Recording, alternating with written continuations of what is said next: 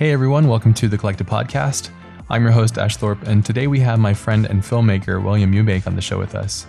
William and I discuss his journey from constructing sets and props in his parents' backyard to directing big-budget feature films in the Hollywood system.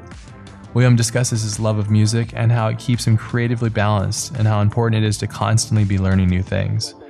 We talk a bit about how he finds a way to balance the chaos of making films and finding ways to extract as many powerful moments in his production as possible. This is a long time podcast in the making. It's taken nearly 3 years to come to fruition, but now it is here and we hope you all enjoy it.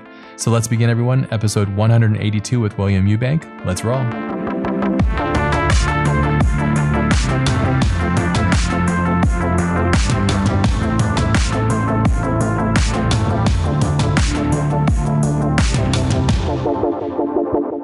Thank you, first and foremost. I know you have a very busy life, and this has been one of the makings since I saw your film Signal.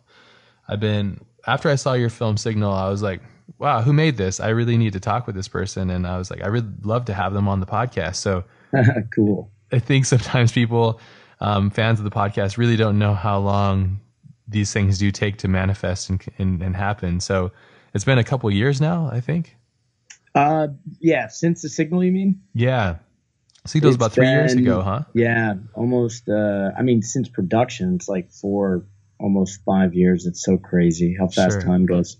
Yeah, it was a while ago. And I remember, and what's cool is like we've done things since then together professionally and worked together, which is really awesome as well.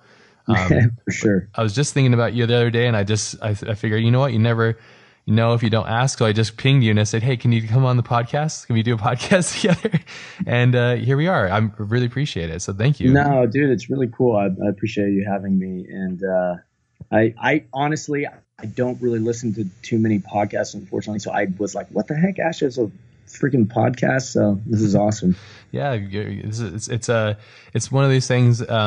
Just working from home, I become somewhat like, I don't know, get somewhat creative cabin fever. So having the podcast is a really great way for me to communicate with people that I admire and talk with them about their process and just kind of get a little bit more, just know a little bit more about the people that I work with or people that are doing really great things and stuff. So yeah, it's just, podcasts are really great. When you find a really great one, it's like, yeah, you can just lock on to it because it's like having these really great conversations. But sure. I'll send you some if you're ever interested. And there's a couple really good ones that I think you'd enjoy. So awesome. Yeah, for sure. It's funny because right now, just since we're in post on my current project, you worked on with me, I have like a commute. And so I should be often I'll just like put my phone to the side, but I'll put it on like YouTube things that I watch and whatnot. So yeah. So I'll basically listen to YouTube as I drive. What do you find yourself watching or listening to on YouTube? Right now, just like a lot of music stuff. Like I'll either listen to music off YouTube on my phone, which is super random, or I'll be like listening to stuff about making music, or sometimes I'll listen to like blogs and different YouTube channels on films and stuff like that. But nothing too specific. I'm always jumping around, I guess. Same. I think that's what makes YouTube so great. It's become really quite awesome. Honestly, I've been really kind of blown away by how it's kind of keeps you in its own little content loop. It's taken a long time, but it's gotten to the point where it kind of can keep you in your little bubble of what you're interested in for longer than it used to, at least. And people are making better content every day. I think it's just getting better and better, which is awesome. It's a good segue, actually, because I know you really enjoy music, and I'm more or less curious because I love music as well. I'm a musician as well, and I think of them like music and art and science and math. I don't see divisions between them personally. I'm curious, do you? And like, how do you kind of go through, finding interests and then putting your time towards them and kind of, navigating those things, because it all comes down to how much time you put in these things, right? Yeah. It's tricky. I mean, I think with me specifically, especially since my projects, these films take so long and you're just buried in them for so long, that always having some outside creative hobby thing that you like noodling with or learning about specifically for me, it's always like my hobbies are always basically learning and trying to gather information so I can sort of do them better or find new ways to experiment in them. But I'm always trying to, I guess, find outlets from the stuff I'm working on. So specifically right now, I've been in this project for almost 3 years.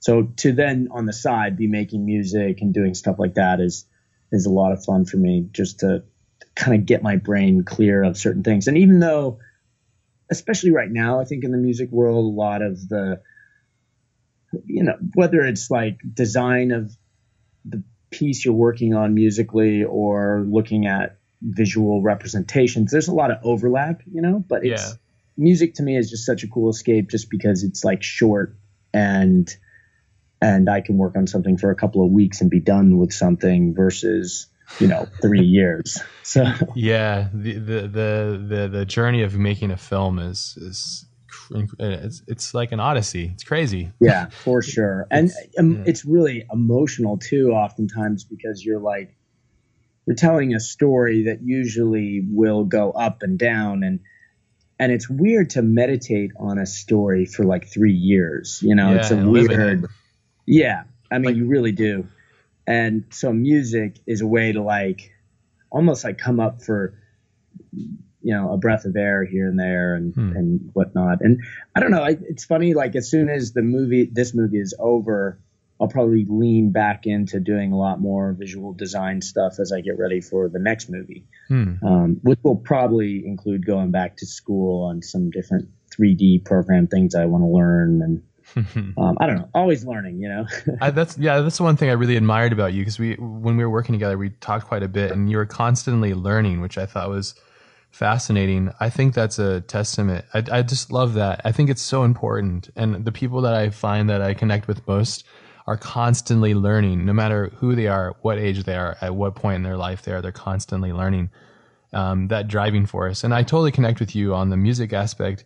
I think it's having music is, I think I also it's very enforced by Einstein, for example, when he would get deep into his theories and lost in all these kind of, the abstract of the mathematics that he was formulating, he would go and pick up the violin and jam on it. He wasn't the world's best from what I remember reading, but at the same time, he would basically allow his brain to rest itself in certain parts and then open up to other ones. So when he came back to it, he had this flood of influx that would kind of create spontaneous things. And I think it's a testament to just how we're created and how important it is to, I mean, I don't know if you're like me, I'm very stubborn. So I must solve the problem, Yeah. Are you headstrong like that? You seem to have a really good base. I mean, the whole time we were together, you were under extreme pressure and you were just kind of just got to keep going. I'm like, wow. You had a very positive outlook. This is great. Yeah. It's true. I don't know if I'm stubborn, but I'm pretty, I think I have a pretty good internal sort of barometer of what are the big steps that have to be taken or cleared in order to move forward. And I think that I'm good at usually letting certain things go in sort of essence of achieving the final result that you want. And sometimes it's really crazy to even talk about that musically. Often, especially when you're making something, sometimes the sounds can sort of take you away and you get lost in the details of trying to make some synth thing or some arpeggiated thing, whatever the heck it is. And that slows you down so much that you can't really even get to the end of what you're trying to do because you get so caught in it. So sometimes I'll make music in the DAW without even listening to it. I'll just sketch it out. I'll literally sketch out MIDI and certain things, and then I just get the arrangement out, that I'm sort of going for. Sure. And then I'll go back and start listening to it, Sure. Do you feel like it's akin to capturing an emotion or tone or feel? Yeah, I think especially with filmmaking, when you're where we were when we were working together, and there were so many things happening right there at pre-pro that it was just holy crud. As you're counting down to the deadline to start shooting, I think you're able to kind of just go, okay, if I don't do this and I don't make some decisions here, we're not going to get where we need to go. So I'm pretty good at, I think, just sort of moving forward. I don't I don't know if that's a good thing always, because sometimes you do need to really stop and rethink your choices. I think it was like Kubrick who said that, like, that's what chess was so why it was such an amazing game, because chess, often you'll see a good move and you'll be like, oh my god, that's the move, this is it. Yeah. But the second you have that feeling, that certainty, he was like, that's when you totally stop and you rethink it and you relook at it and you go, is that really the best move? And it's because I think that feeling of being enthusiastic about something can often like trip you up, and just you're like, oh, this is a great move, and then you didn't think about it enough, you know. Yeah. So I always thought that was interesting, but I'm terrible at chess. So yeah, Stanley was really, from what I remember reading too, he was very very adamant about playing chess, and would kind of make his living, basically schooling people in New York playing chess. That's so funny. Which makes sense. You feel that the chess maker or the player in his films too, I think, is constantly. For sure. I was just talking to a friend of mine about 2001 and how the aspect ratio of the film is the same as the monolith, and how that's all tied together, and that's kind of like the main move, basically. Yeah. Without you knowing it, you've been pretty much enraptured in what he's trying to explain to you, which I thought was quite brilliant. Yeah. Just connecting all those subtle undertones. I know that you're well studied in all this kind of stuff too. How much of all the books and the learning and the YouTube and just studying of all this, of the craft of filmmaking, how much of it has encouraged your filmmaking, and do you think it's helped you, or has it hindered you in some kind of aspect? I know sometimes learning certain things can kind of mess with your mind as well, in regards to just kind of how you create. What's your outlook on that? I think I think it's important when you're enthusiastic about something to gather as much information as you can about it. That makes you happy, basically. Yeah. I think there are points when, for instance, I kind of just, for even people, I've watched videos on my own stuff, and people are like reading into things that don't necessarily have that meaning or whatever. But I think it's so cool that they read into that, or they see that. So for me, when I'm usually trying to learn something about somebody, I try to find the information from their mouth, if possible, just so I could know what they were thinking, you know. And there's this great book that I have. I think it's called like Film Director Superstar or something. I forgot what it is. It's like this old book. And like Kubrick is interviewed in it, and he was super young. And he's talking about how like he's like over explaining what Space Odyssey is, you know, like sort of like a young enthusiastic person would, you know, about. It's so funny because it doesn't feel like the Kubrick that you know later, who is very like wouldn't even really give interviews on this or that. Sure. And he said, you know, he talked about how Space Odyssey was supposed to be more like music, and how theater kind of ruined movies in a way, because everyone felt like they had to fill everything with words, where, you know, film doesn't have to be full of words. It can be like music, where, you know, a Beatles song will affect somebody who's been to Cambridge, you know, university, and somebody who's not been to any school. Music can often affect them and give them the same feeling and the same takeaway, even though they're so like different in terms of education and maybe where they're from and things like that. And so he wanted film to do something like that as well. And that's what Space Odyssey was supposed to be.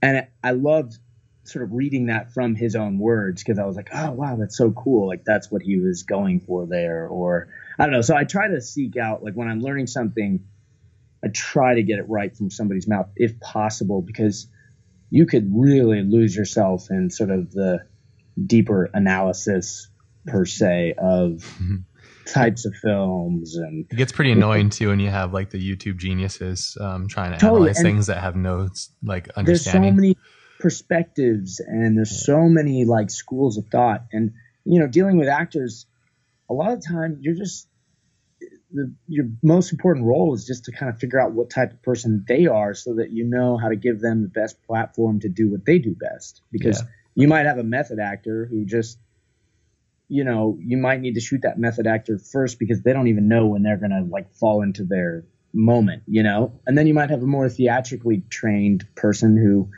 really is going to kind of like save themselves until they feel like the camera's right in their face, you know. So and they're not going to come up to you when you're talking to them and be like, hey, just so you know, this is the type of actor I am. You kind of have to figure that out yourself and Sure. then find the best way to capture it. But, And that's a tough situation because oftentimes you don't get a lot of time, right, with your actors.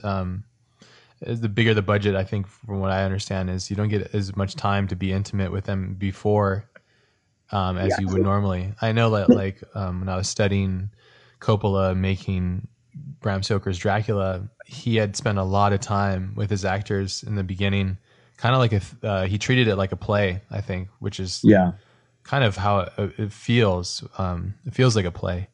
Yeah. But he spent a lot of time in that. I don't know if you've studied that film. It's kind of an interesting one because his son did the vis effects and stuff in his whole. I haven't really read about it at all. Sounds cool. Kind of brilliant, actually. It's pretty interesting. I mean, I think it's similar to you, or I have the same mentality. I try to avoid getting the secondhand version of somebody's thoughts. And oftentimes, I mean, working in films, it's so funny when you hear some of these people like saying it, like talking about, say, like Roger Deakins, and these people have never like filmed something and they're like making the stipulations, and you're like, it probably wasn't like that. He was on set, he had limitations, and he did it, and it looks brilliant. That's because he's been doing it for years. It's not because he's planned it like that. It's just kind of like, most likely it's designed by the fact that he's just been doing it for a long time and he knows his limitations and he works within them very well, you know? Right. Yeah, for sure.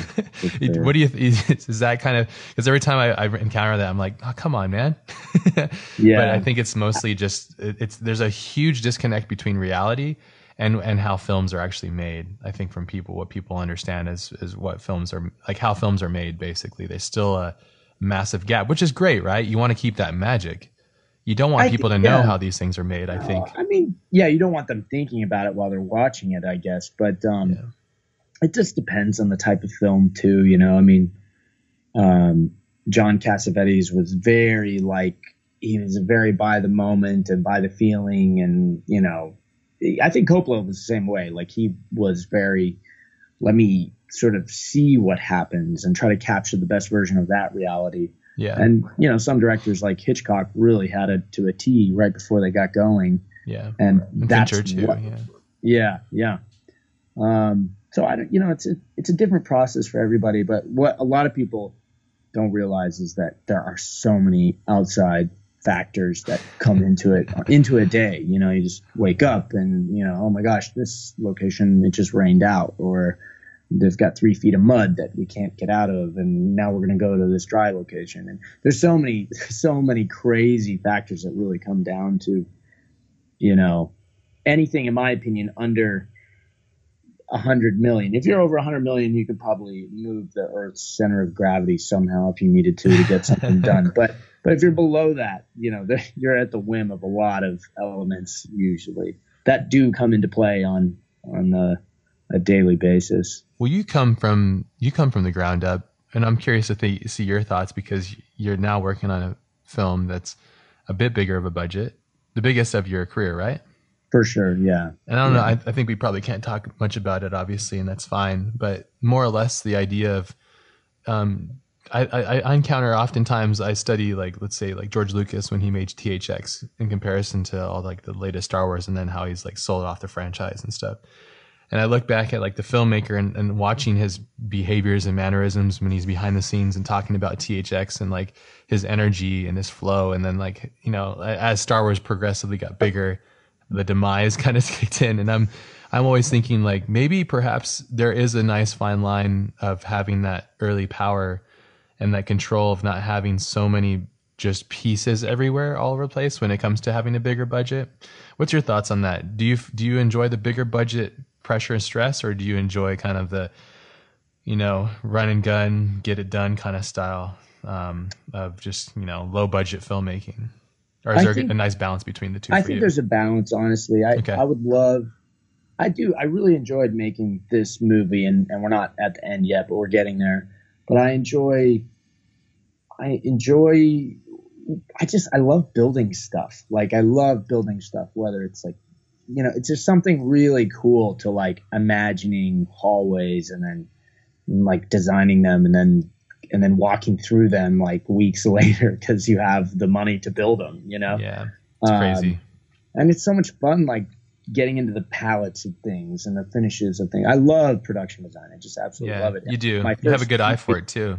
I love textures. I just love it so much. And so the nice part about a bigger movie is you can really fabricate those to your imagination, which is so much fun. Yeah. But it's harder to get the intimacy of the shooting and the style of of capturing the real moments you're going for when something is that big, because you have narrower windows to sort of make it real when you're actually shooting. Yeah. When you're shooting kind of like super, super low budge or really indie garage films. What's that? Garage films. It's like, there's a reality that is inherently kind of present as you get going. And it's like, for instance, like in The Signal, we would shoot like gas stations and there's people really like walking around and, it's just like really raw stuff that helps everything work. Yeah. And that's not, you can't put that on production design. It's like, it has that feel that's kind of, you can't fake that kind of candidness, I think. Yeah. Or got, to actually fake that and to put your brain power towards that. Yeah. And you really can't do that on a bigger movie. That's got to be somebody else's job, because if you put your brain power towards that on a big movie, then you're not going to be able to function doing the other jobs, the main job, which is capturing performances. And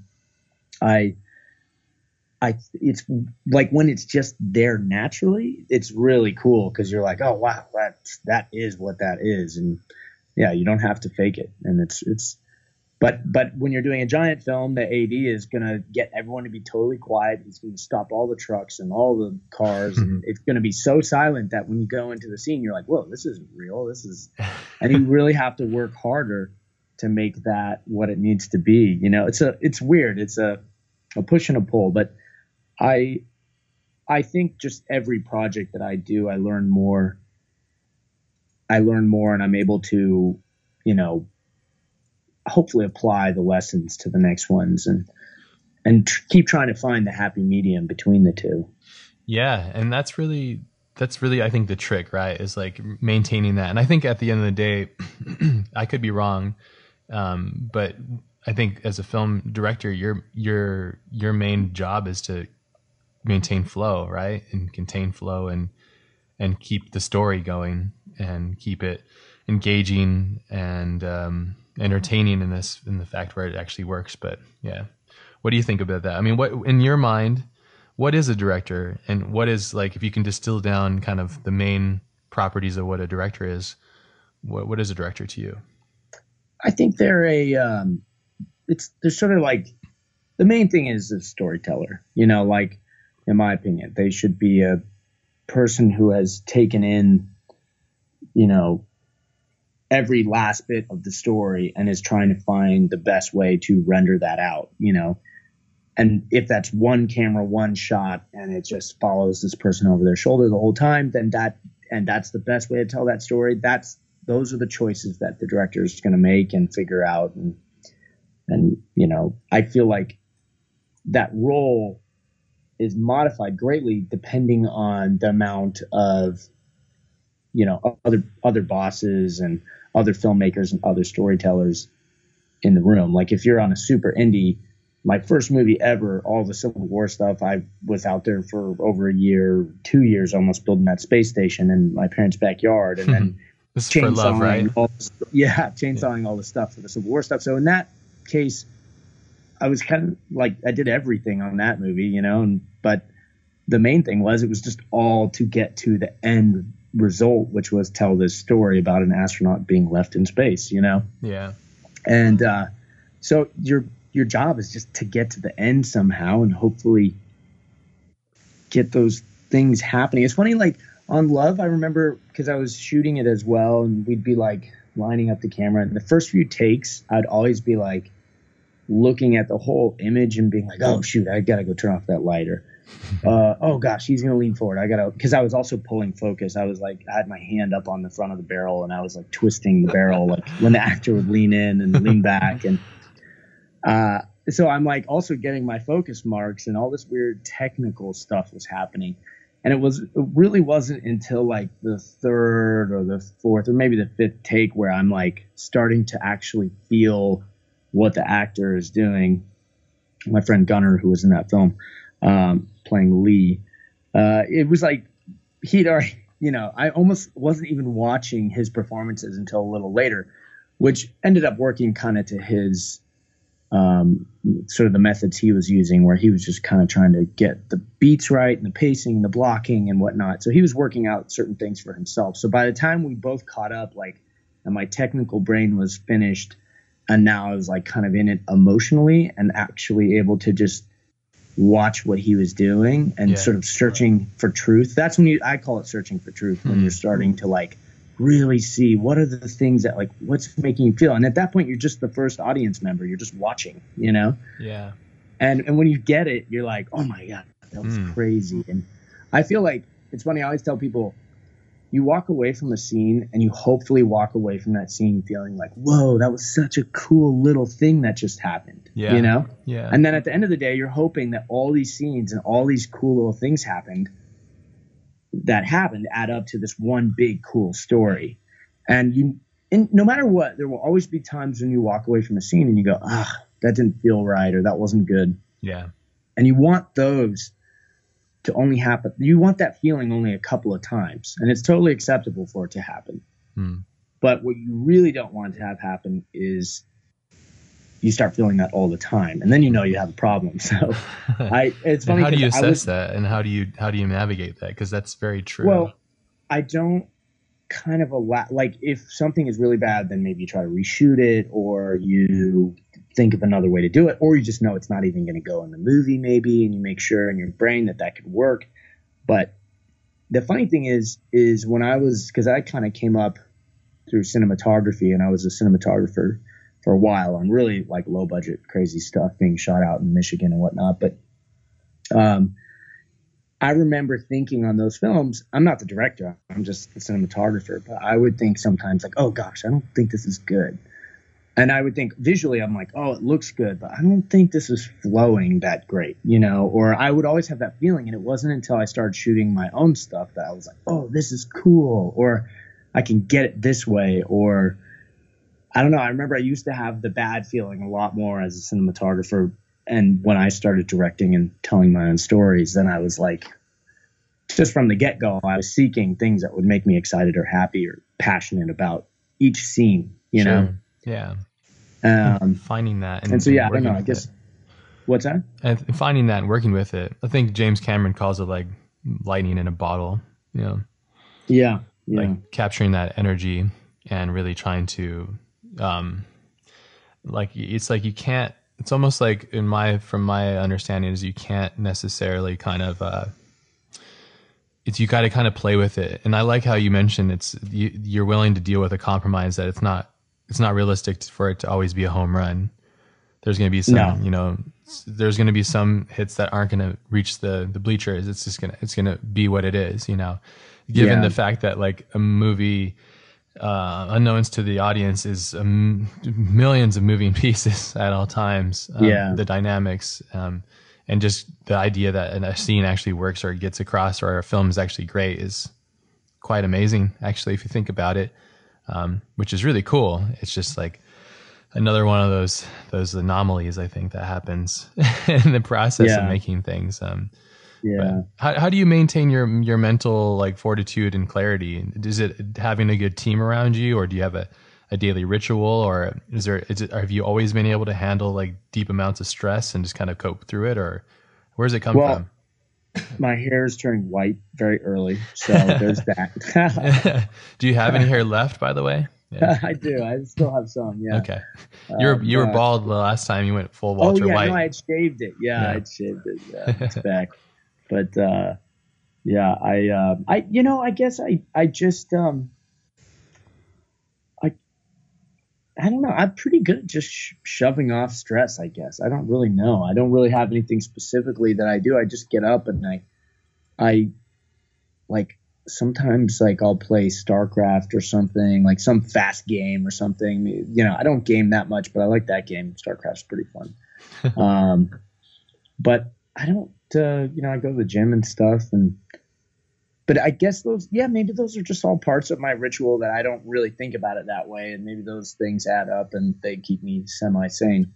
Yeah. I think it's important to like kind of throw things to the side on the weekends and, have fun so that you return to your sort of not grind. I don't like that word, but your daily business. Unfortunately for this last year, I have school because I go to night school for music. So I have school on Saturday nights, but I'm 3 weeks from graduating. So that will be a bit like I'm literally finishing the movie and night school at the exact same time, which would be great. But so my Saturdays are always kind of boned, but because I'm usually doing some homework or something to catch up. But because I can't usually do as much homework as probably most of the kids do because they go to school full time. But sure. Are you taking theory or something right now, or what is it? Yeah, it's like I'm going to Icon, this school called Icon Collective. That's it's kind of like an electronic music school. And each quarter we have 6 classes, like one's on music theory or keyboard techniques. And, there's like a music business class and a synthesis class and like Ableton classes and studio techniques and all kinds of stuff. And then every quarter we have a mentor. It's an awesome school. It's really, really cool, but it's pretty intense. So what's the end goal for you with this journey with music? Are you planning on like going off and doing music for a living, or is it something that definitely nothing for a living, but I will definitely be making music on the side. And that it all kind of started because I started going to Burning Man like 5 years ago or something. Yeah. And I would see these amazing like sunrise sets, like played by people like Tycho and other people. And I've always like been, I can noodle around on a piano and stuff, but I wasn't a bad editor or storyteller. So I was like, gosh, I should just learn how to use like some of these programs and start making some of my own stuff. And cut to, I knew about Icon as like a school that was like just really about that. It was kind of like, it wasn't a 4-year school, but it was a really intensive, sort of like Gnomon. Gnomon is for visual effects. Icon is kind of for music, like new techniques to make music and sort of, so yeah, I hope to someday like just be releasing music on, under different names. That's the other thing I kind of like about music is you can create these like different names. Huh? Yeah, for different projects and stuff. And I think that's so cool. It's like you get to be, I don't know, just somebody else for different types of music, and you get to experiment with things. And I think it's great. And so I definitely want to play some stuff at Burning Man. This year I'm trying to make 8 sort of sunrise set pieces that I'll play up at Burning Man and just, have fun basically. Wow, cool. So you're going to be performing at Burning Man then? Yeah. Very cool. That's awesome. I mean, you get to experience and do things and try different things. And like, I think it's cool to have another activity. Like my buddy Anthony Scott Burns, like he's really, really good at making music as well. I don't know if you've heard of Pilot Priest, but that's his alias that he makes music under. Oh, cool. But like, yeah, I mean, I think for him it's like it's a way of a release, So I think for me, I'm always I'm afraid about making music because it's like one more thing in the day, and it's like another vice, because it's just as like it's the same thing as camera gear. Like it's very similar. Like, oh, I gotta get this like vintage lens. Oh, I get this vintage like synthesizer for that weird noise, And it's. I mean, are you a gearhead with that too? I bet you have a bunch of stuff all over the place, right? Well, I have like a Virus TI synthesizer, and I just got some new speakers. But yeah, I try to stay really low on the gear side. But I own a ton of sample libraries, and I just too many plugins. It's so bad. It's like such an addiction that I have to like just. I have rules for myself so I don't go hog wild, because you could go down the worst rabbit hole and you just be broke, Yeah. But it's so much fun at the same time. And it's like, a lot of people will just like be playing computer games or doing stuff like that when they want to decompress. And for me, it's just making music and experimenting with different genres. And I don't know, it's a lot of fun. And the craziest thing about going back to school, honestly, has been the kids I'm in class with, which we're the first night school at this school, I guess. So it's just seeing these kids who are like 20 years old and sort of understanding their enthusiasm and seeing it, it's inspiring, to like be around. I'm 35, so I'm sort of in a different place in my life, but that unbridled enthusiasm is like kind of refreshing, to get collaborate with these kids and whatnot. Yeah, definitely. Yeah, we're the same age, so it's cool because we come from probably similar influences, which is one I want to talk a little bit about. Say like one of the influences I can sense with your work, and in a good way too, is like Otomo's work. Like, when did you get encountered with like the work of Akira and all that kind of stuff? I just grew up watching a lot of that stuff, and just really there was such a sense of visual design to it and emotion, like really raw emotion that was sort of put into, whether it was like the graphic novel stuff or the anime. And it was just like, I don't know, I just knew I wanted to like make stories that pulled from that kind of raw power and that kind of like crazy stuff. I don't know.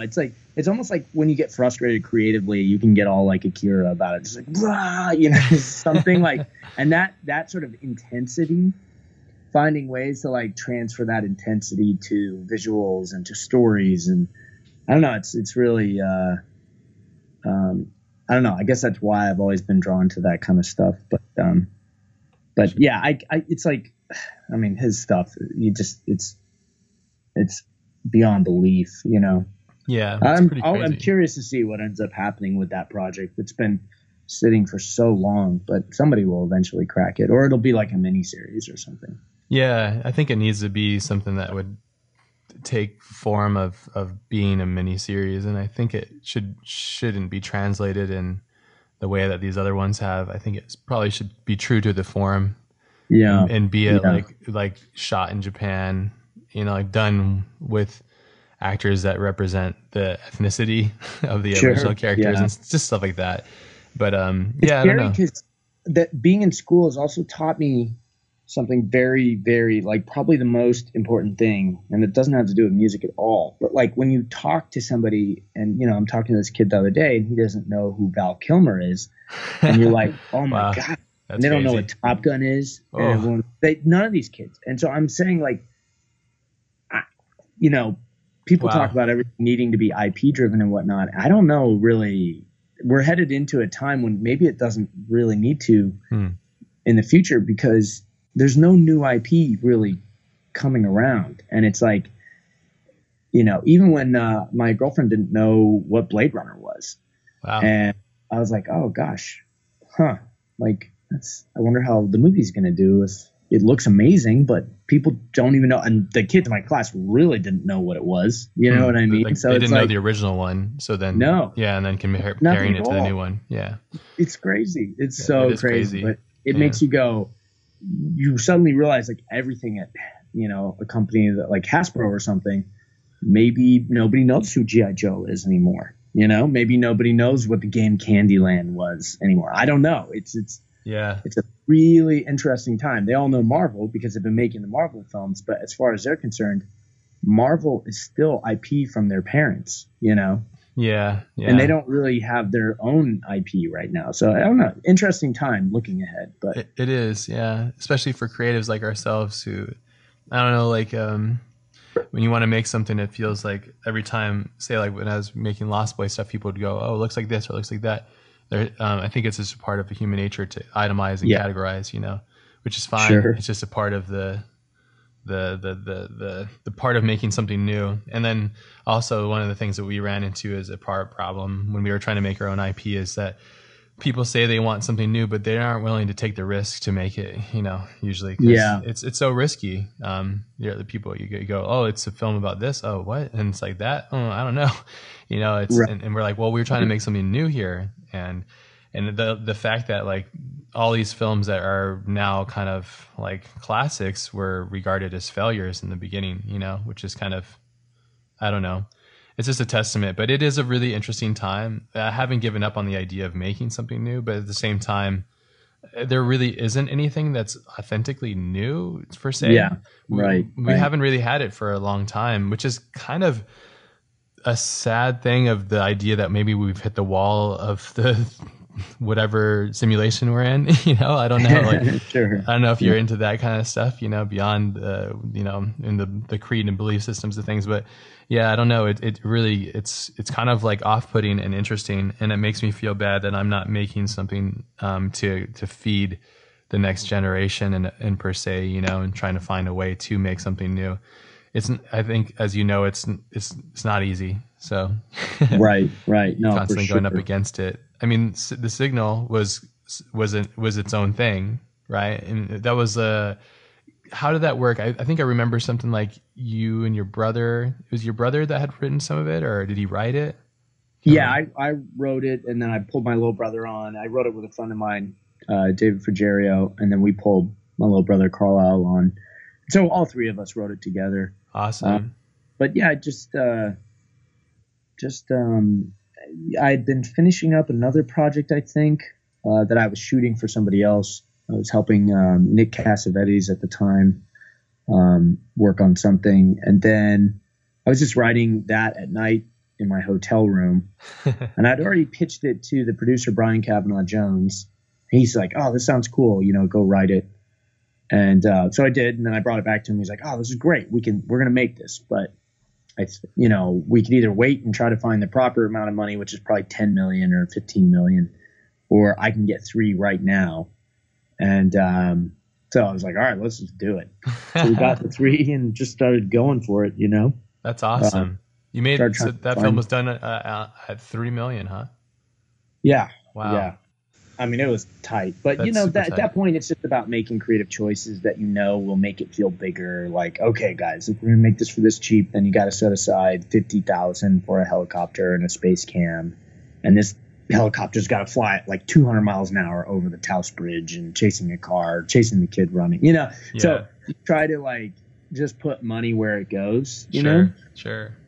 And early, and just put your foot down on certain things, and because most producers be like, "I can't afford that crazy stuff." But you say, "Well, if you want it to feel bigger, this is what we got to do." Got to open up that lens. Got to go wide. Yeah. And every time you go one step out, you gotta add some more money to it. So yeah, that's cool. I mean, it's what's your writing process like? Do you have I feel like for most creatives too, especially like visual creatives, the bridge to writing it can be somewhat cumbersome or challenging. How did you get into writing? Because I think you originally, your bread and butter was cinematography, right? Shooting films, and then transitioning that into creating your own IP and worlds, and then writing it. I mean, you've really just kind of pushed through. You just keep going and going. So what's your writing process like? Do you have books that you've read and studied up on, or do you just kind of go for it and iterate? I wrote a few versions of The Signal before it really started getting going. And then it's funny, I think I bought that book, which is a great book, To Save the Cat book. I bought that after I was done writing it, and then I read it and was like, oh, well, maybe I should go tweak a couple of these things to just kind of hit these sort of beats harder. It's but that's a good, I think it's a good process to try to write. Writing a movie to me is like building a watch, because a watch is so small and you only can fit so many things inside it, that all the pieces really do need to work together. And I think depending on what kind of movie you want, look, there's no rules, but if you want a movie that can probably be, purchasable and all these other things, you want to satisfy the audience, and in order to do that, every scene kind of has to work pretty hard. And that's the trickiest part. But it's so hard to start a movie thinking outline wise, okay, well, here's the part where, the hero's journey, it's the lowest point or whatever. It's so hard to write that way. I think it's a lot easier to write really thick at first, almost more in the Stephen King way of writing, which he digs up his stories almost like a dinosaur bones, he says. He just sort of like reveals the fossil as he goes down. Yeah. And he knows the characters, and like he knows, like he just watches them make the choices that, oh, he's like, oh, don't do that. But then the character does it. And I think that's such a fun way to write, because you're kind of like telling yourself a story as you go. Yeah. And I love that process, because that way you're excited to write each new scene. Oh my God, what if this happened? And I just love that process. Yeah. It's really hard to start with this crazy big outline and be like, oh, and then this happened, because you won't know all the details that make it interesting. And often when you do that, you fall flat, because you just like, it doesn't feel real, or it feels contrived, you know? And so I think it's important to write really thick and kind of uselessly at first, but enjoy your characters and love what they're doing and be hoping for them and interested in the choices they're making, or worried for them because of the choices they're making. Sure. And then when you're done, go back and like start to carve out and lose things and cut fat or add things that keep your point and your motives on track, and whatever, you know, the proper filmmaking shit that you got to do. Sure. But I that's my process. I just start writing what I would like to see on screen and things I would know are interesting. And I think I have a real hard time starting like outlining first and going, you know, I guess the other thing is like I have a lot of films that are just in my head, lots and lots of them. Do you see them visually, like vividly in your third eye? Oh, yeah. Okay. Oh yeah. The way you work is you just kind of visualize and then you kind of manifest? Yeah. Like for some other time when we're hanging out, I will tell you maybe one of my films that's in my head, and I can like lead you through it. Yeah. And I think, you know, it's all there. And I just kind of have to sit down and then start writing the scenes. And it's going to come out very fat when I do it. But then I'll go back and clean it up and make it. Yeah. Do you have is it Michelangelo who'd kind of look at a piece of marble and he would see the form inside and he would just kind of chisel away? Is that kind of the same kind of approach? I guess so. Yeah, I guess. I mean, for me, usually most of my films circle around like one character and one motive. And so for me, it's a lot easier to kind of, it's not so complicated because I'm really tracking one perspective mostly. And I think that's where I'm probably a little different than other people, is that they'll be making something with a lot of characters and a lot of motives. And so the point of view is a little muddier perhaps, or purposefully, you know, or just dancing around. And I can't think like that. I always have to think of like, I'm telling one story about one person or sort of one thing. Sure.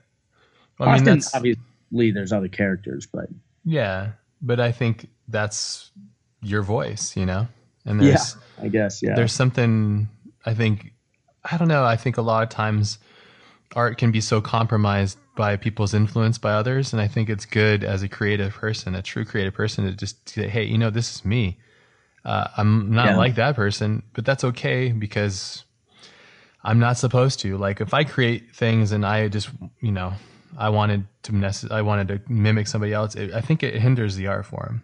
I think it happens a lot in the beginning of being a creative, where you'd say like you want to start drawing, then you look at Mobius's work and go, wow, okay, like this is true drawing. And then you start to draw and you're like, wow, I really suck. Like I'm not even close to this. And then you realize, I kind of had this really good distinction when I started studying Mike Mignola's work, who did Hellboy, and his whole style came from what he said is quote unquote lazy, where he would say, I'm not going to, I don't want to draw every window in the building like, you know, Jim Lee or something like that. I'm going to like basically make one window, but my style is going to become down to just distilling shapes.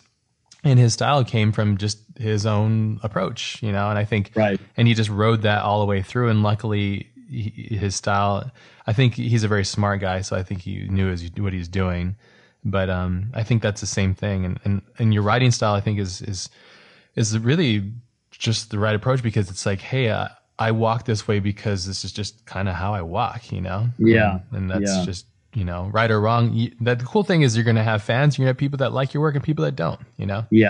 And you just have to deal with that. How do you deal with like, sorry, go ahead. Sorry, go ahead. No, hopefully you make something that's at least polarizing, you know. Hmm. If not all good, then at least you want some people to really love it, and then other people can really hate it too. But then at least you have people talking, you know. Yeah, I agree. I think the lukewarm response is never a good thing.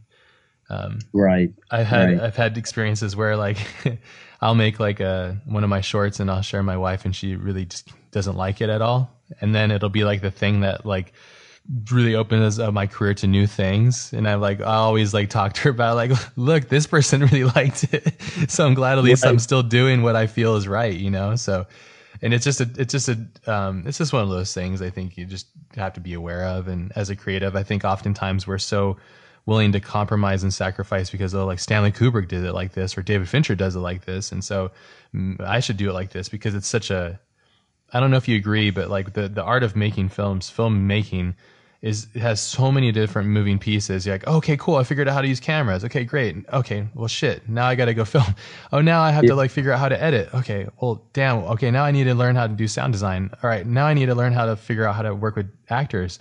And it's not until like 5 films in or like 5 years, 10 years in, you're like, okay, I think I know what this is about. And it's not about the gear. It's a matter of like capturing that energy. And it's like many years of failure. And it's like a very kind of thankless action almost in a sense. And that's why I was really curious because from my perspective, it all comes down to who that person is deep down and how they deal with like just the adversities of day to day just drudgery, basically, of like the world just kind of going against you in a sense. And sometimes it aligns, but sometimes it doesn't. That's why I was always fascinated when we worked together. I was like, wow, you're so positive. You're so happy. And just, let's just go get it. Yeah. Woohoo. Yeah. Like, I mean, I think like you just have to know it's going to work out. It's weird. I often tell people if I knew how hard it was going to be, I probably wouldn't have tried to do it, but I just knew I wanted to do it, and thank God I didn't know how tricky it was. You know what I mean? Because sure, I probably wouldn't have gone down this road. You know, it's like, or I would have just. It's really hard. Like even getting into the studio system, it's still very, very, very competitive. Like to get here, yeah, it's still competitive to even get your movie greenlit, and it's so wildly competitive that. Yeah, I always knew I was going to be a director when I decided I was going to be a director. I was like, all right, I'm going to be a director. And here I am, and I don't take that for granted, but I'm so happy that I just had that sort of blind faith early on, because had I known how tricky it was, I probably would have been scared to do it in the first place, you know? Yeah. Yeah. I knew it was hard, but I didn't know why it was hard back then. So it didn't really matter to me. I was just like, I'm going to do it, you know? And then every step of the way, I'm usually passionate about trying to learn something. It's funny. I was very passionate about cameras, and I think I'm a good shooter, and I can make good visual choices, but now I don't think about it as much because hopefully I hire the person that I think makes even better visual choices. And so that part's the most fun for me, is getting to work with people like yourself, like really talented visualists or people who are just at the top of their game doing different types of things, and then getting all these artists together. It's just like, I don't know. I'm stoked to be here. And I try to always remember that a lot of people want to be here. And I'm just like, I just don't take it for granted. It's a tricky job, but like at the end of the day, I got to be this like crazy Imagineering kid that just makes stuff. Totally. And that's a great approach too. That's a great way to look at it, I think too. And I think I would definitely have the same approach to it too. Because I mean, that really is, at the end of the day, you're kind of building teams and fostering people and working with them and kind of trying to extract the best thing and motivate them and inspire them to understand what your vision is and what's between your ears, really, and getting that out to screen as consistently as possible. You talked a little bit about the studio system in Hollywood. I'm really curious about your approach to that, because it's a long leap to go from, chainsawing stuff in your parents' backyard for an indie type film and then going all the way to the Hollywood system. I'm just curious about how your approach was for that and kind of what led you to that and kind of just that whole journey. I mean, you just the real approach is just making your films, like in this case, The Signal, and it getting kind of a little bit of traction out there. As they're like, that's a film buzzword there, traction. But sure. Like, people seeing it, and then then you're pitching your next ideas or you're writing your next thing. And, you know, you meet with people at the studios, you know, and I think it just comes down to being like a semi-normal person that they feel like they could work with. I mean, I think that there's a lot of really talented people out there who might be a little crazier than I am, and you really want to work with them, but at the same time, maybe it's difficult, or they're going to make something maybe harder than it needs to be. Sure. And I think part of my process has always just been like trying to just be very open and over communicative, things that will make all your bosses and people like stoked to work with you and want to work with you more. And somebody told me a long, long time ago that, like, because what happens on a daily basis is you're mad about everything, you know, just like everything's going wrong and the choices are not working and da da da da da. You're always mad. I swear to God, I'm always like, gosh, this is not right, you know, or who hired that guy? Or, you know, there's a lot of like negative energy in you all the time. Yeah. And I forgot who told me, but they were like, basically like, whatever you do, bottle it up, basically. You can snap a couple of times and it lets people know that he cares, you know? Yeah. But do whatever you can do to hold in the negativity. And then let it go later, you know, when you're at home eating pizza or something and watching the pizza. Yeah. But like, keep it in because, you know, you think about your own like work experiences and you're like, who's the most miserable to work with? Well, it's miserable to work with the guy who's just flipping out all the time, and you don't want to work for that person, or you don't want to do something great for that person. And, you know, I think as a director, a big part of your job is inspiring other people to get on board with something that maybe they haven't fully understood what the vision is yet, but you want them to want to. Yeah. And if you're just a jerk or you're, you know, losing your mind over every little thing, then you're never going to get there. And so I think that for me, being, you know, very like, just I don't think I'm not like the easiest person to work with, but I'm definitely not the hardest. And I think that makes it like my sort of transition into the world where there's a lot of different cooks in the kitchen and a lot of different voices. It makes it a little easier, I guess you could say. And I know other directors who are very similar like that. You know, a good friend of mine's Andy Muschietti, who directed It. And he's just such a charming, awesome person to be around. And you're like, you know, he's doing amazing stuff right now, obviously. And you just see it in his personality. You're like, gosh, you know, he just loves what he does. And people, you know, feed off of that. Yeah, they love working with him and stuff. Yeah. I really enjoyed when we worked together is you're really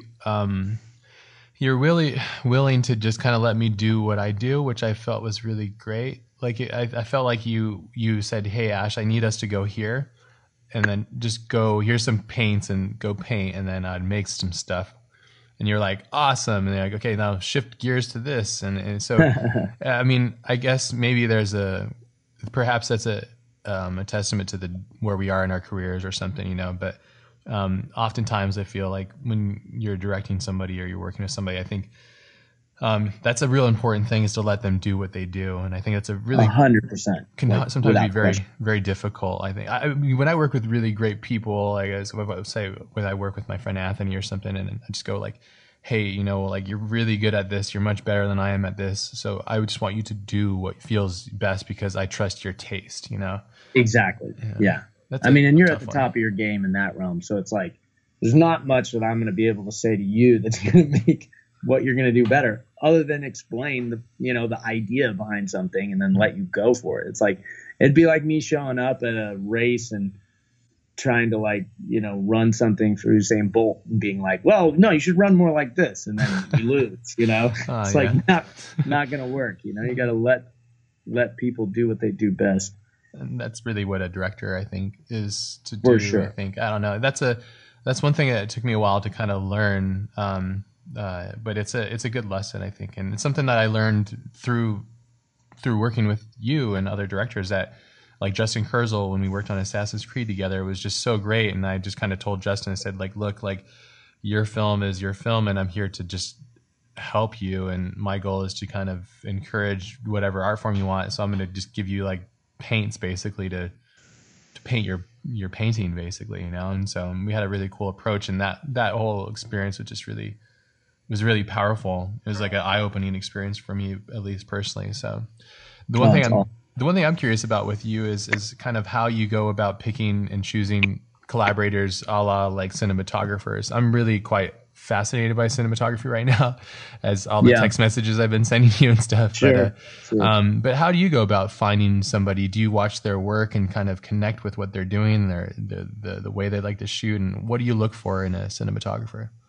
I break it down into different types of things. I think there's very different types of cinematographers. Sure. And so I break it into three main sort of categories.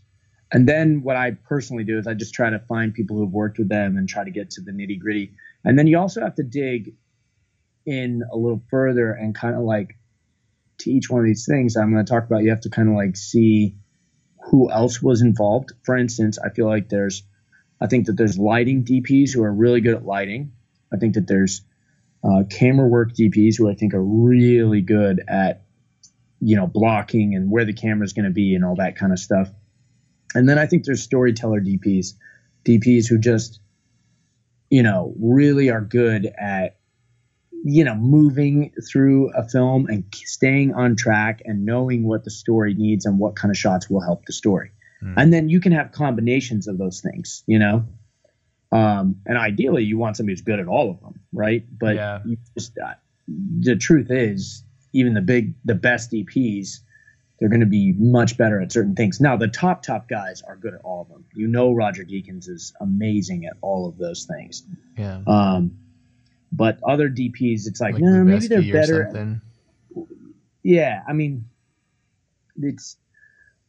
for me, what I'll try to do is if I think a guy's lighting work is amazing, like he's a real strong visualist, then I'll sort of go, okay, who was the camera guy on these movies? Who was like actually moving the camera? Yeah. And then you'll try to like back that up and see where that sort of goes. We had an amazing camera operator on the film I just did, Roberto, who won Cameraman of the Year on Baby Driver. And, just seeing how he works, he's not a cinematographer, but watching how he frames and what he puts in the frame and his understanding of blocking and like what, if we did this, we better get this reverse, like that takes a load off of, our DPUs thinking more about the actual frame often, like how the lighting is working and all that kind of stuff. Boyan Bazzelli shot this, who shot, The Ring and a bunch of other amazing movies that are just so beautiful. Awesome. But yeah, I think for me, I'm always just trying to sort of break down what I think a DP strength is. Having been there as a DP, I kind of understand all the parts of it, Yeah. What are the main parts? Well, that's kind of what I was saying. The storytelling aspect, being able to like stay on schedule and trying to like get ahead and know, understand okay, I got to get this reverse. Yeah. Or I got to get this reverse if I shot it over here. And, we need this establishing shot. And, worst case scenario, we can live with those two things and move on. Yeah. And understanding being able to move like that as a DP is incredibly important, because if you can't function like that, you might end up killing the story. Yeah.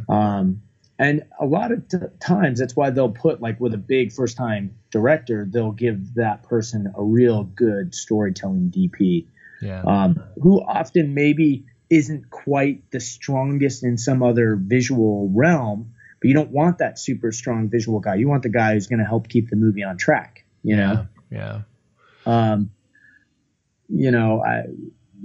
It's just such a balance of trying to look at each one of those little pieces and going, what's the most important thing for me right now?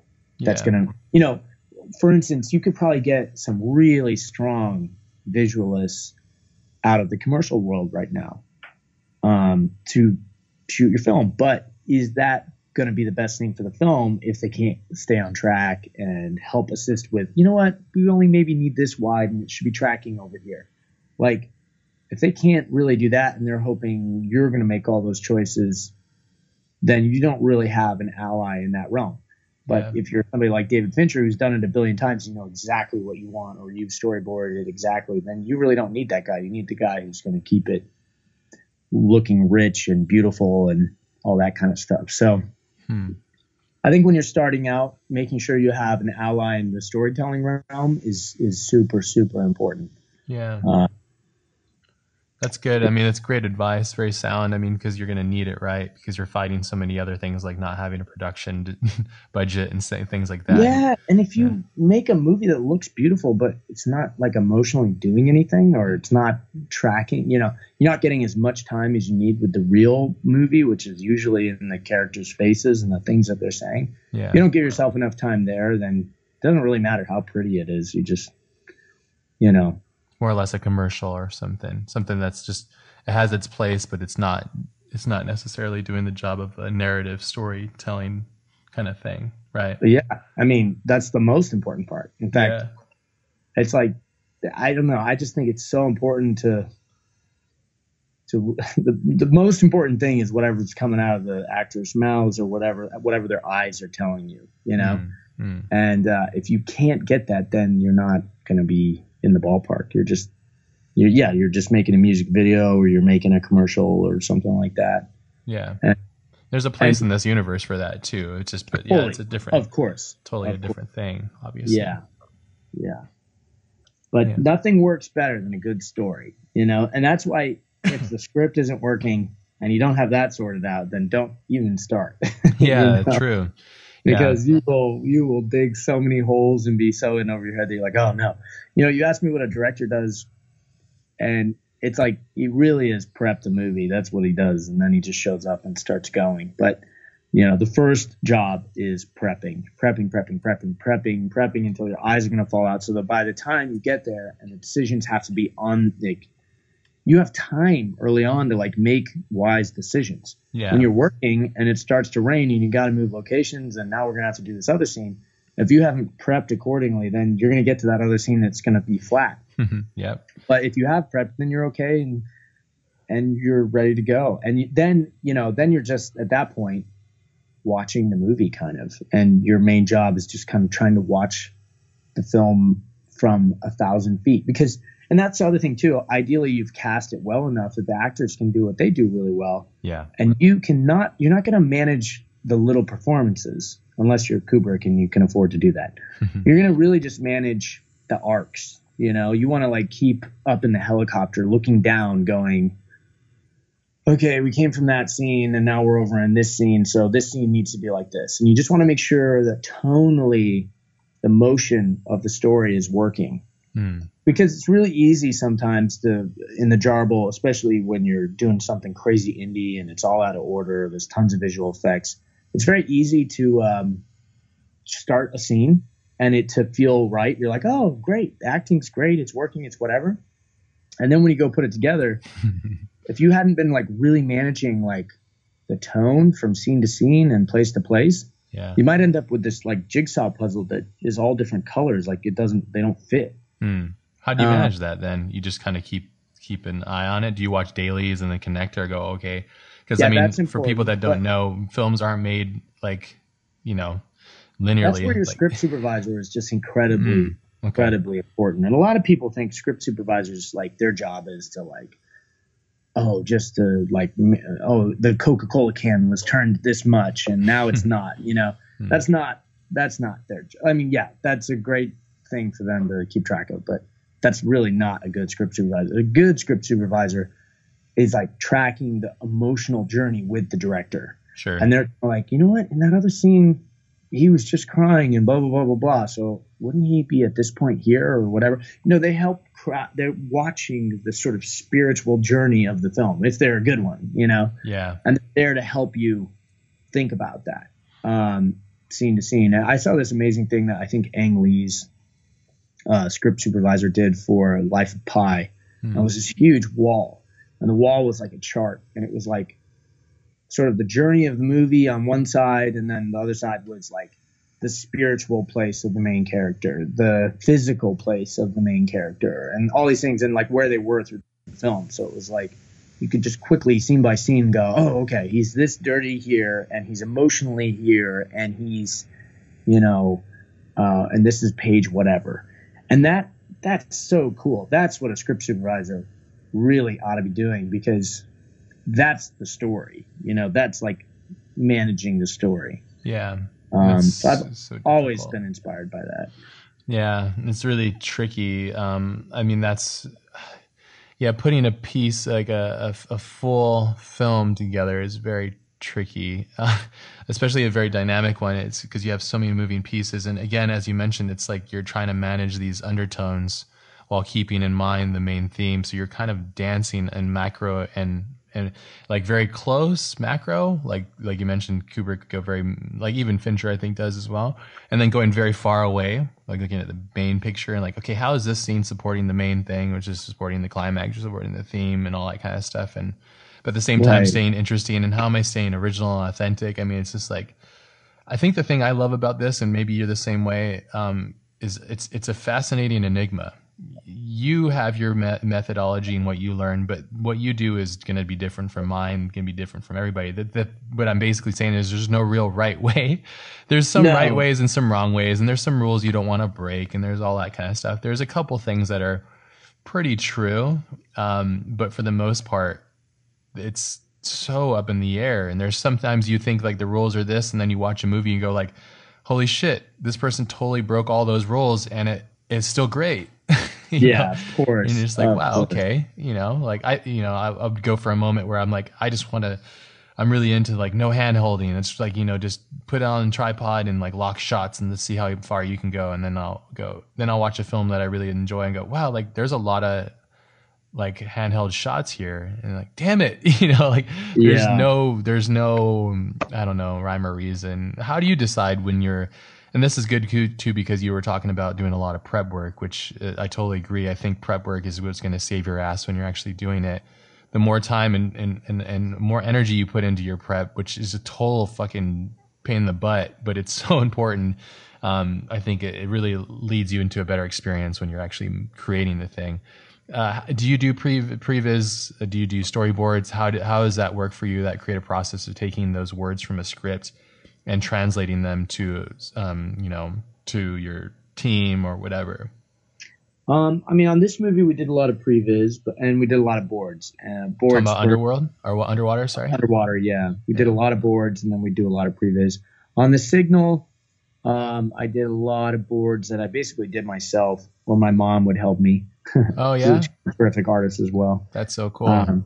So sometimes I would do really, really, really fast little thumb sketches, and then she would turn them into better pieces that everyone could understand.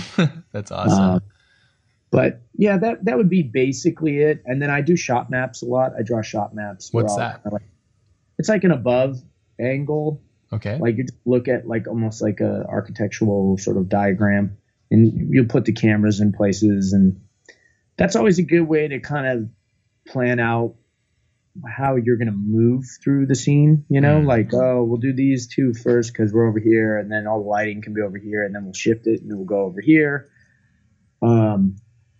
You're just able to get through some of the technical things from a shot map without having to draw frame by frame every shot. So depending on the intensity of whatever's being shot, if it's just like a basic scene that doesn't really need a lot of big ideas going into it, then shot maps are usually how I like to work, only because it leaves, you're not being weighed down by like frame. Yeah. Interesting. I was watching, bless you.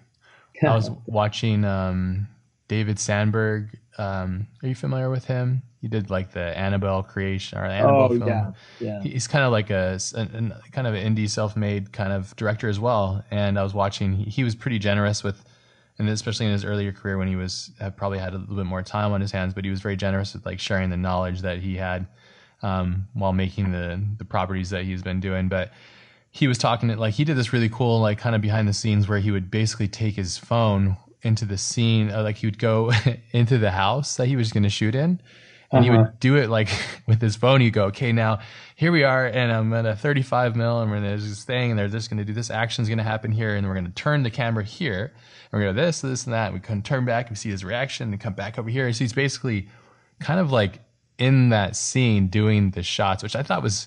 That's cool. Yeah. I actually tried that for my next little short, and I like that process because I don't know about you, but sometimes boarding is great, but there is a big disconnection between boarding and what you see, because for me, at least, without having production and not like, I have to use the light that I have available at the place, and it's Right. so you have to shoot around that basically, because even though, like, bless Sony for their incredible sensors and their amazing equipment, it's still not enough. Like, I can't just be shooting in the dark. No, of course. So you kind of have to plan around that. So basically what I'm saying is, like, no matter what I do with my boards, as great as my boards could be, there's still limitations when you're doing that. Do you find that, what's your ratio to, like, okay, this was exactly as I boarded it, or how far away does it go from your boarding? It always changes. Okay. It always changes. But the boards are there at least the boards are more for everyone else, so they know where they are. They go, oh, we're at this shot. Oh, okay, we're going for this. Yeah. And it also depends. Like, this movie I'm doing right now has a ton of visual effects, so often the boards were the shot because so many things are getting built around it. But I think what you're talking about is awesome. Like, that's beyond board. That's way, if you can do that, you should do that, because it forces you to get in there and kind of live moments out and go, oh, and essentially what you're sort of doing is you're getting ahead of your blocking, where you're seeing where people are going to be standing. And because the blocking is like the real art of the film, like in terms of the interaction, the immersion of the scene. Like, you can always tell when you're watching bad blocking because it just feels stiff. Yeah. But when you start to see actors like leaning against something and then working off of something, or reacting because of something that's in the room or the way another person moves, that's where, like, things become real. Yeah. And so Spielberg's incredible with blocking. Oh, yeah. Damn him. Spielberg's incredible at it. Yeah. And just, it's helpful to get there, get involved in it as early as you can. Yeah. If you can, and work it out, Yeah, I thought that approach was cool, and I was curious to see if you should try it. I mean, I don't know, like, it's kind of difficult, especially if you're doing big sci-fi stuff where most of it's like green screen or hidden. But, like, yeah, I mean, it was kind of rad. I remember working on, like, Ender's Game, and Ben, who was a production designer, Ben Proctor. He had this kind of cool thing. This is back a while ago now, because Ender's Game is quite old now. But he had his iPad, and he basically made a 3D model of a set that was still like wood, basically, as they were building the set. And then he had a 3D model that he would stand in one spot, and he would basically do an HDRI like map. He could take his iPad and move it around. And so he would show Gavin, so, like, here's the set, basically, what it's going to look like, I think, I mean, it's just we had information. That on underwater, like, a lot, where we would build stuff in the Unreal Engine. Okay. And we'd kind of start lighting it at that phase with, like, the VR headsets and stuff. Yeah. It was all, like, Alex Nice did a lot of that for us and did an amazing job. That's awesome. We had a lot of fun with that. But you feel like we that built helps you, huh? little physical models too, which is always funny too. And you can use your iPhone to take pictures within the little physical model. Always really funny. Just go then at that point. Yeah. Where do you think Hollywood's going with all this? Like, some people consider Hollywood on its way out. You look at video games, and I think it's probably always going to be a part of culture, but the difference is quite significant now. We've talked a little bit about video games and stuff, and you're interested in them as well and creating them. But what are your thoughts on this, being a person that works and lives within this realm? Where it's all going, I have no idea. I know people will always be thirsty for a good story. There's nothing better. I mean, everyone's loving I haven't played it, but I've seen parts of it. The new God of War game. Yeah. The story's awesome. And it's just like, people love a great story. So that no matter what, the hunger is going to be there. And I think people like going and sharing, sort of watching those stories together, whether it's in a theater or, we have those cool Hollywood Forever screenings down here. What's that? It's over in the Hollywood Forever Cemetery. They have these huge screenings in this big open area that they have. And it's just so much fun. It feels like you're in, like, Berlin or something. It's like a couple thousand people watching a movie together. Oh, that's cool. And I haven't been able to go this year because I always have school on Saturday nights. But in July, I'm going to do it. Awesome. But yeah, I think people love watching stories, and I think that Hollywood's going to continue to put them out. I just don't know what the form of delivery is going to be. It's easier than ever to just watch stuff on Netflix and whatnot. But yeah, how do you watch your films? I go to the movies. I go to the movies every other weekend, probably. Okay. Do you watch a lot of films then? Yeah, I think so. Yeah. There's How always many something. films a week do you think you watch?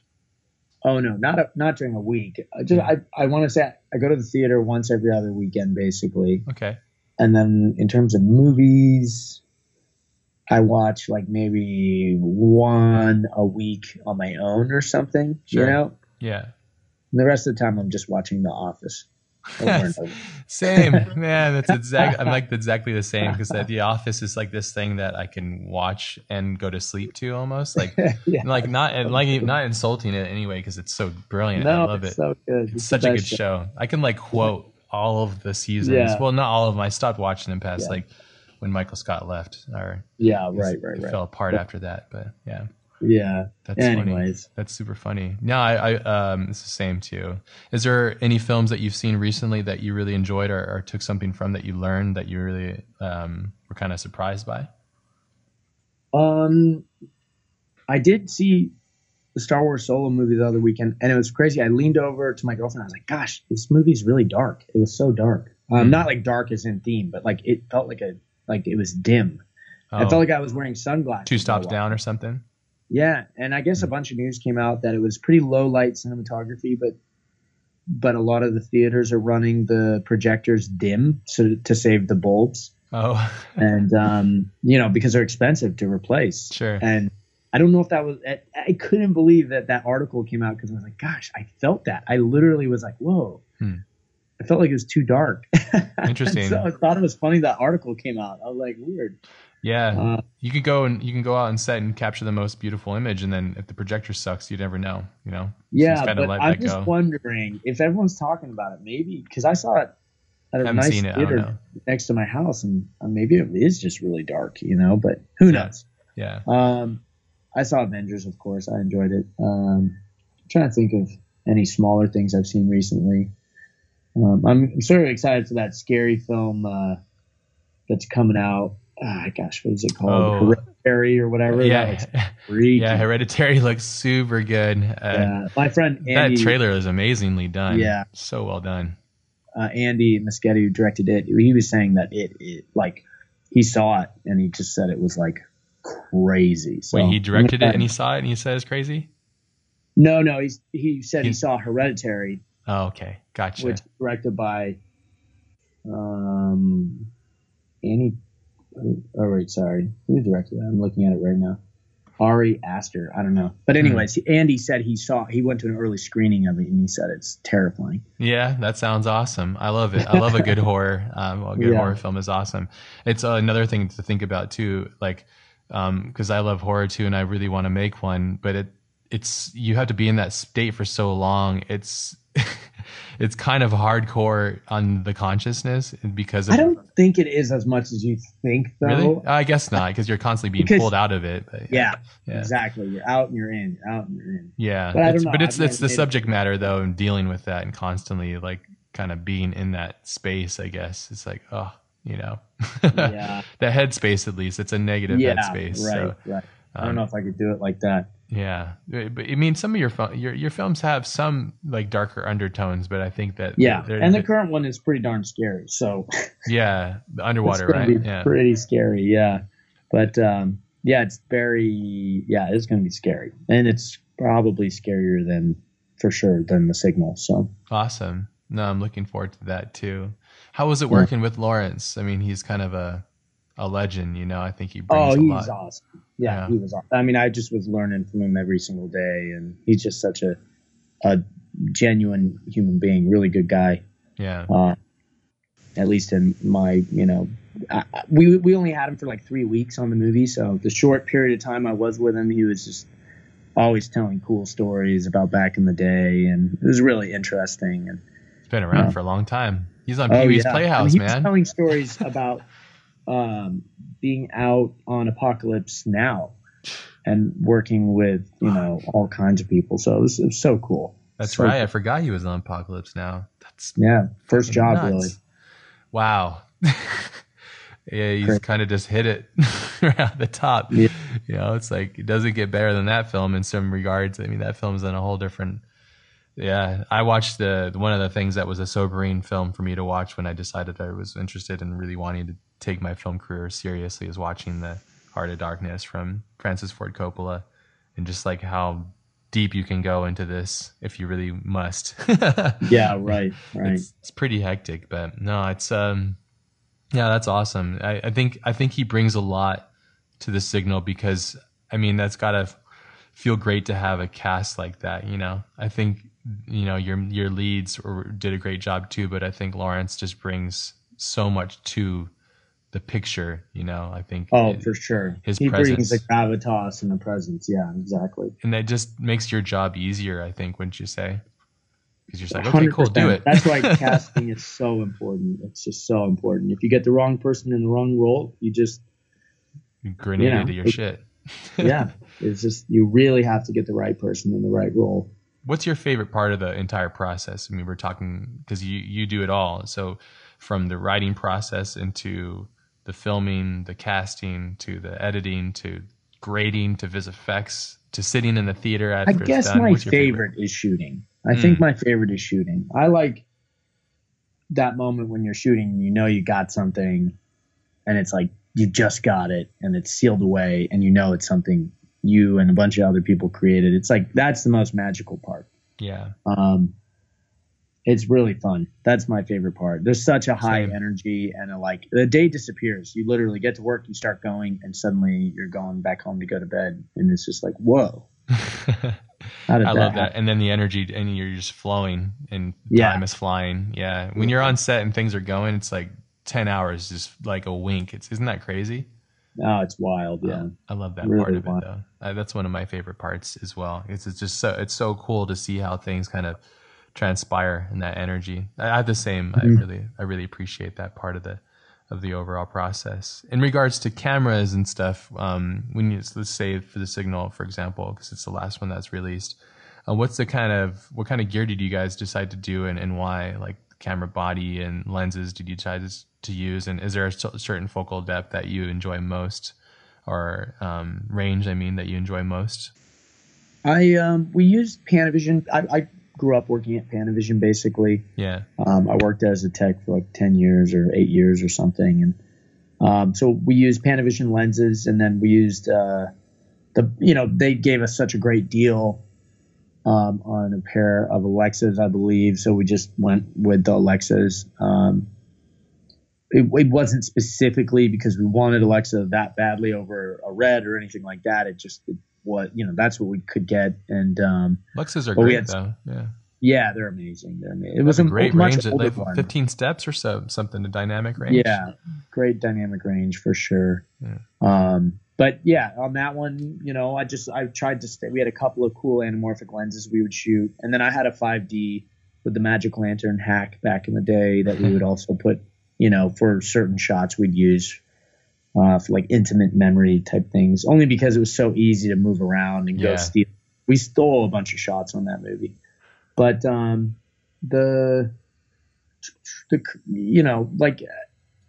I like lenses that are really wide but are set closer focus, so you can get like right up in somebody's face. Yeah. Really so what's your favorite combo then?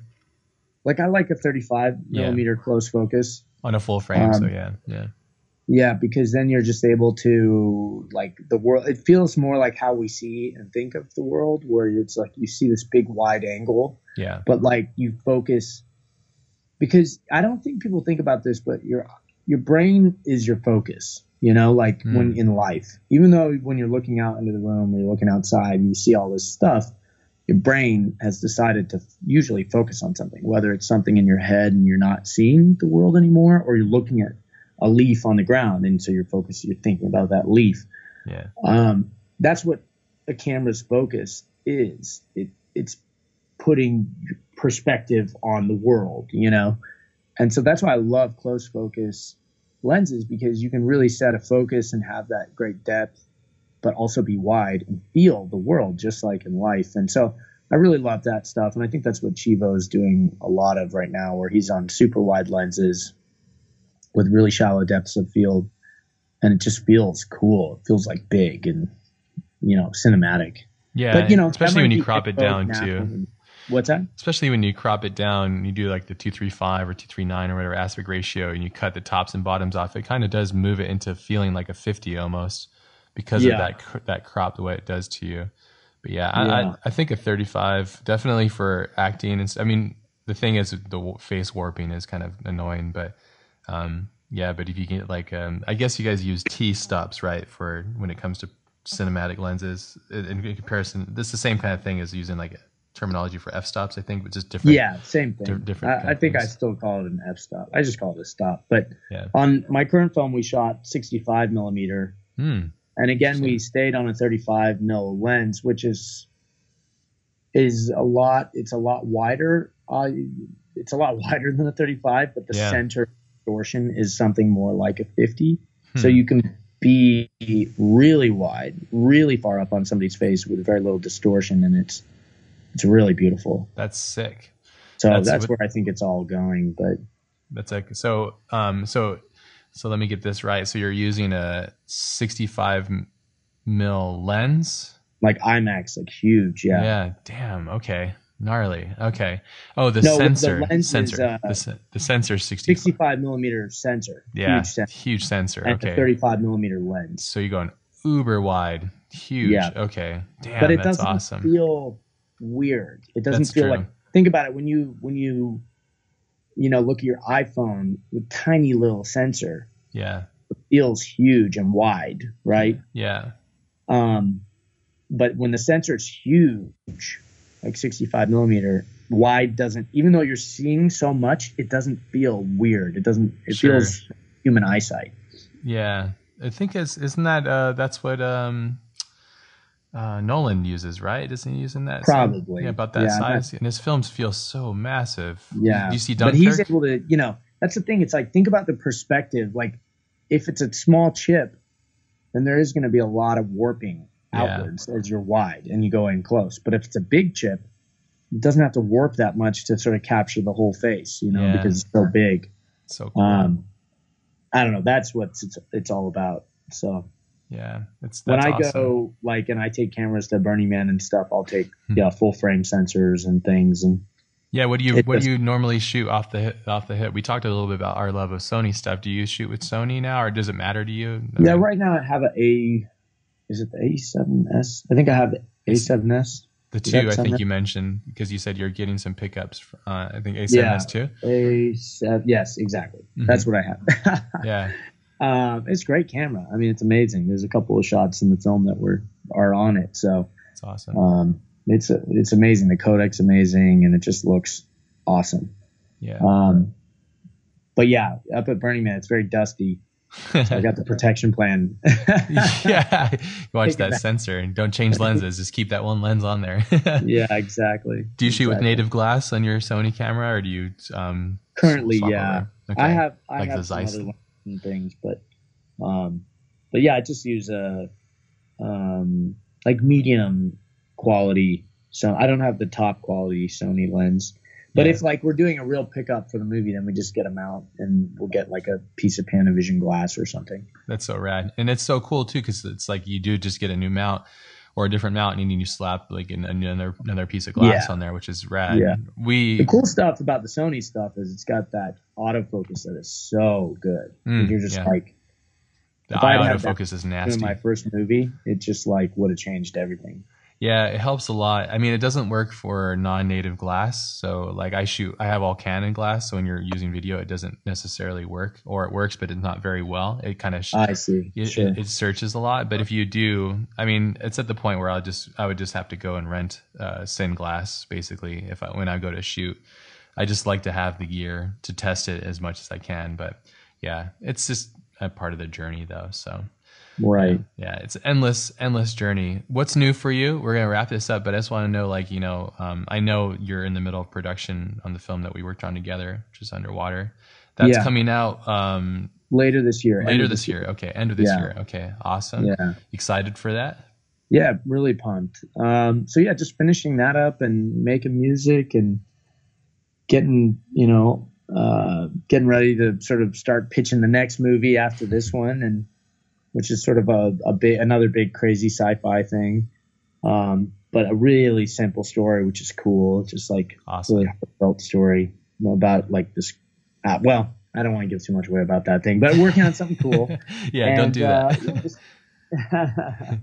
but yeah, just just I don't know. Just there's so much in the day that I'm like, all right, well, just keep going.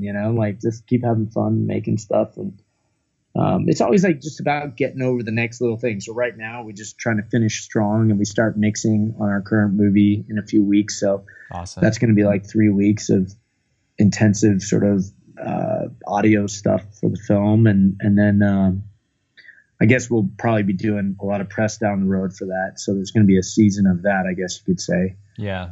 Doing the tours. Yeah.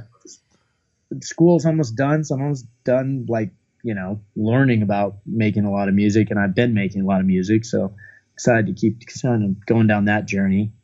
And I might take a class at Noman soon, like another, like, I don't know if they have any classes on this, but I want to learn like the Unreal Engine a little bit more. They should. There needs to be that, because I think that's really the future, honestly. Yeah, and I want to start boarding in that kind of environment. Because then you can throw up a quick block and you could just go in there. You could go, here's my set, 100%. And then you're just like, you're killing it, because you're like, oh, now bring that light over here, and then look at this shot, and then I do a lot of my previs in cinema, and it's fine, it's okay.